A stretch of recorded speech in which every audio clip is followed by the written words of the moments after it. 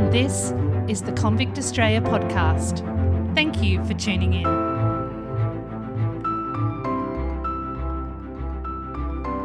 In today's episode, I'll be talking about some of the primary sources we have on convicts.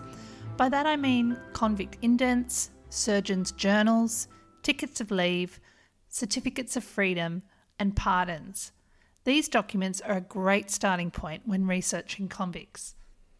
So, let's begin with convict indents. A convict indent is a convict's transportation record. It was like a passport. It's the indentured agreement made between the Crown and the captain of the ship. These records were usually handed to the captain at port before they left on their journey to Australia. The early convict indents were really quite simple. They were just a list of the convict's name, sentence, and place of trial. When they arrived in the colony, these indentured books were handed to the colonial secretary. The early Irish indents were much the same, but they also included the convict's crime. They were treated more like prisoners of war. A big problem with the Irish indents was that Irish officials often didn't get around to sending the indents to Australia until months or even years later. The convicts who came on the Anne, for example, received their paperwork almost 19 years after they arrived. This caused all sorts of problems when determining whether or not a convict had completed their sentence. There are 3 different types of convict indents. The ones I just mentioned were the colonial secretaries that were supposed to come with the convict on the voyage. The second type was the bound manuscript indents. These were the copies made and kept by the colonial secretary upon arrival. Then there were the printed indents that were distributed to magistrates and officials. Convict indents changed over time, and they have become a really valuable source of information. As I mentioned, the earlier records were very basic, but from July 1814, they started to record a lot more detail. Along with their name, sentence, and place of trial, they included their native place, their calling, and a physical description. This may be due to a rise in convicts running away. Remember, photography wasn't available, so writing a detailed description of a person was paramount to identifying them. Their records not only included the colour of their hair and eyes, but also a description of their complexion and any scars or tattoos they may have had. From 1826, the indents get even more descriptive. Their crime, former convictions, religion, marital status, family, and education were recorded. The records between 1826 and 1832 also include how they were disposed of. This is particularly useful for determining how and where they were assigned.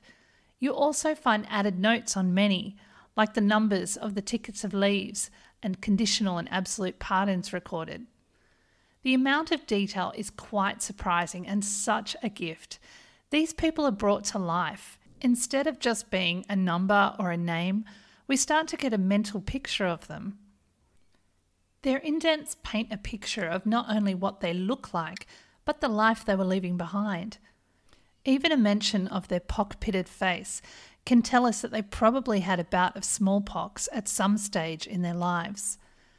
However, the records are not always 100% accurate. For example, when we look at the records, we see a lot of rounded ages, lots of people aged 20 or 30, so we can assume that many didn't know when they were born and were just giving authorities a roundabout number. Names were often misspelt, either by accident or intentionally. Convicts also may have embellished their skills or claimed to have a trade in the hope of securing better work in the colony. Another big challenge with these documents is deciphering the handwriting and understanding the abbreviations used. For example, you may see abbreviations such as BC, which means born in the colony, CF, meaning came free, R and W, meaning reads and writes, and UX, meaning wife of.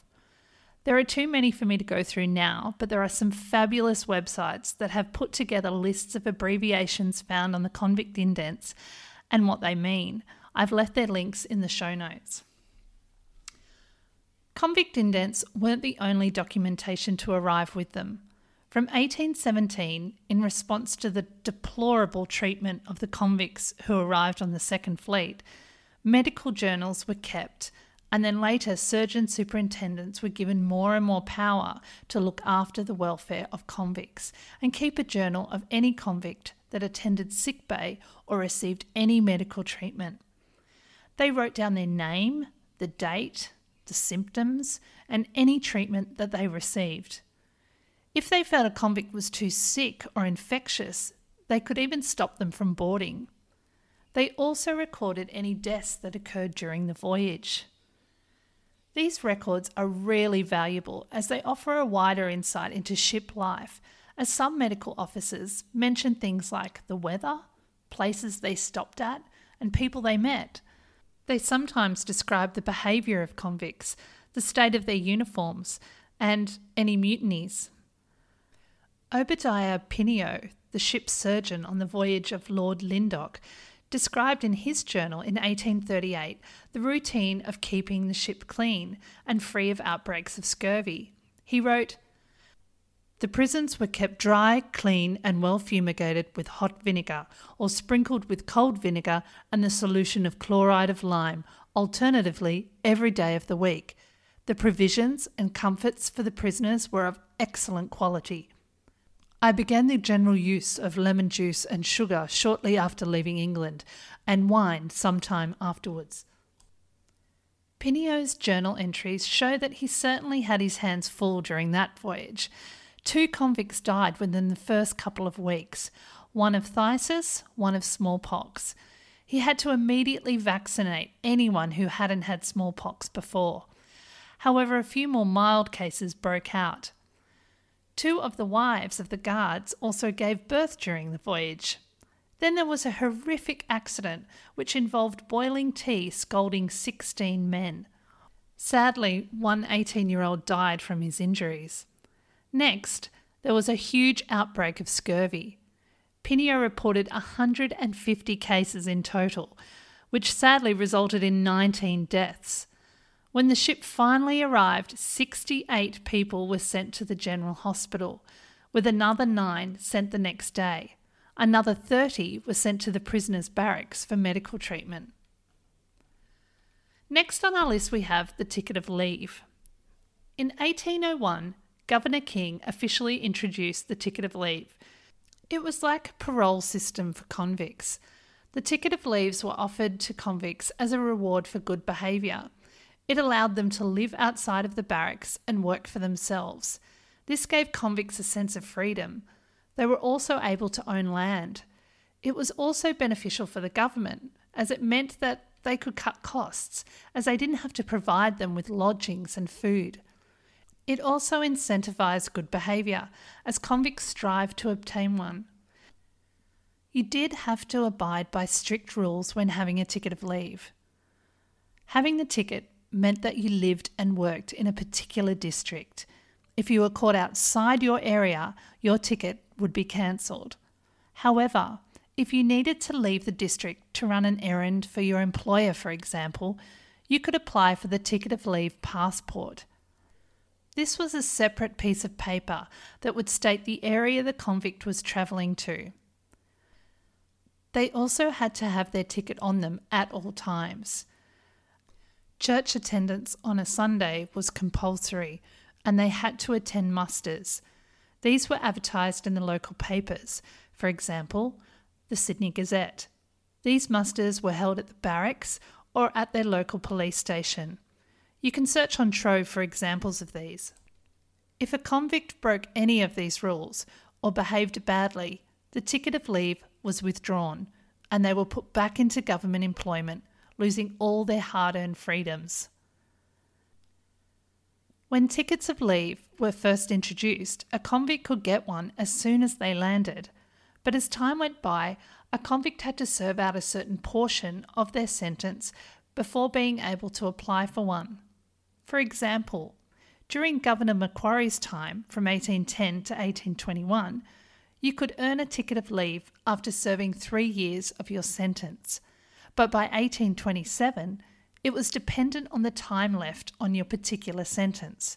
For example, if you had a 7-year sentence, you had to show that you had served 4 years with the one master to apply, and 5 years if you'd had 2 masters. For 14-year sentences, you had to serve out 6 years with the one master, or 8 years with 2 masters, or 10 with 3 masters. For convicts with life sentences, they had to serve out 8 years of their sentence with one master, or 10 years with 2 masters, or 12 with 3 masters. However, if a convict was removed from a master for a reason other than misconduct, they could still be eligible to apply sooner. For a short time too, you could earn your ticket sooner in particular circumstances, for instance for capturing runaways, etc. The ticket of leave came from a book that was like a big checkbook. There were 2 parts to it. The ticket itself, which was handed to the convict and was usually folded up and kept in their pocket for safekeeping.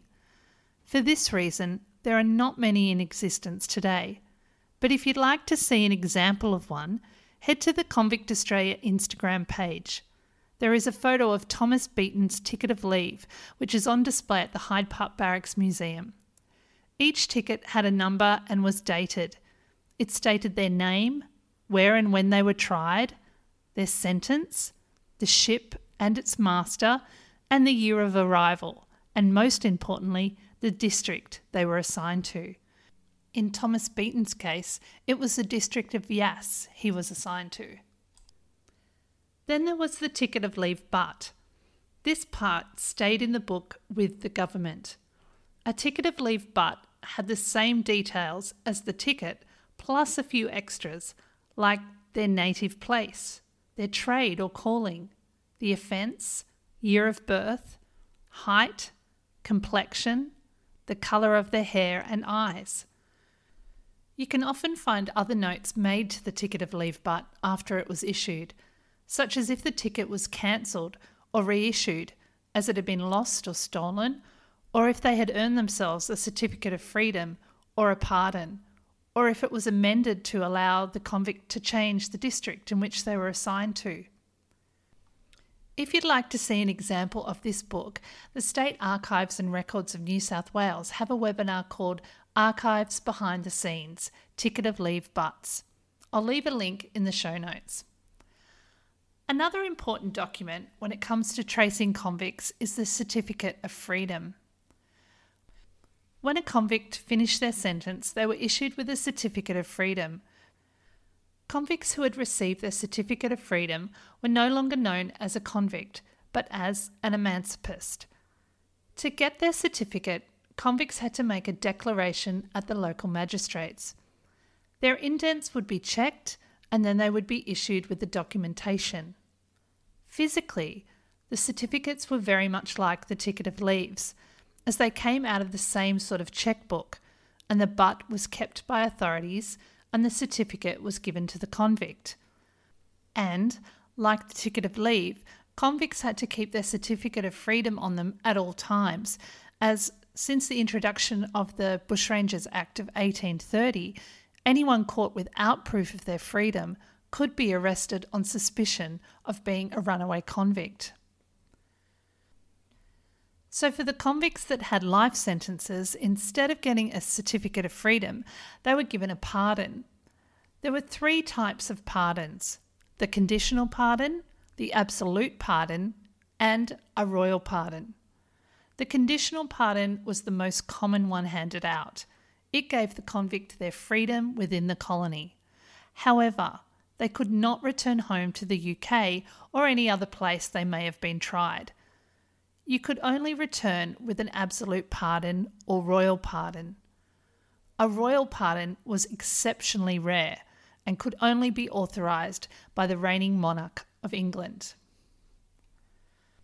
So that's just some of the documentation available on convicts, and these documents can be found on websites like Ancestry and New South Wales State Archives and Records, or just head down to your local library and they can help. If you need help deciphering handwriting on the documents you're researching, head to the Convict Australia Facebook group and upload a picture of the document. Together, we can try and figure out what it says. And, as I mentioned before, if you need help with the abbreviations written on these documents, we can help, or use the links provided in the show notes to look them up. Good luck in your search! Thank you for listening to the Convict Australia podcast. If you'd like to show your appreciation and get more involved, there are a number of ways you can. The first is by signing up to Convict Australia on Patreon, and you will get some perks like the Convict Australia newsletter. Secondly, leave a review and tell your friends and family. This really does make a huge difference. And lastly, join the Facebook and Instagram group Convict Australia. All the links I've mentioned will be in the show notes. Thank you again. Till next time.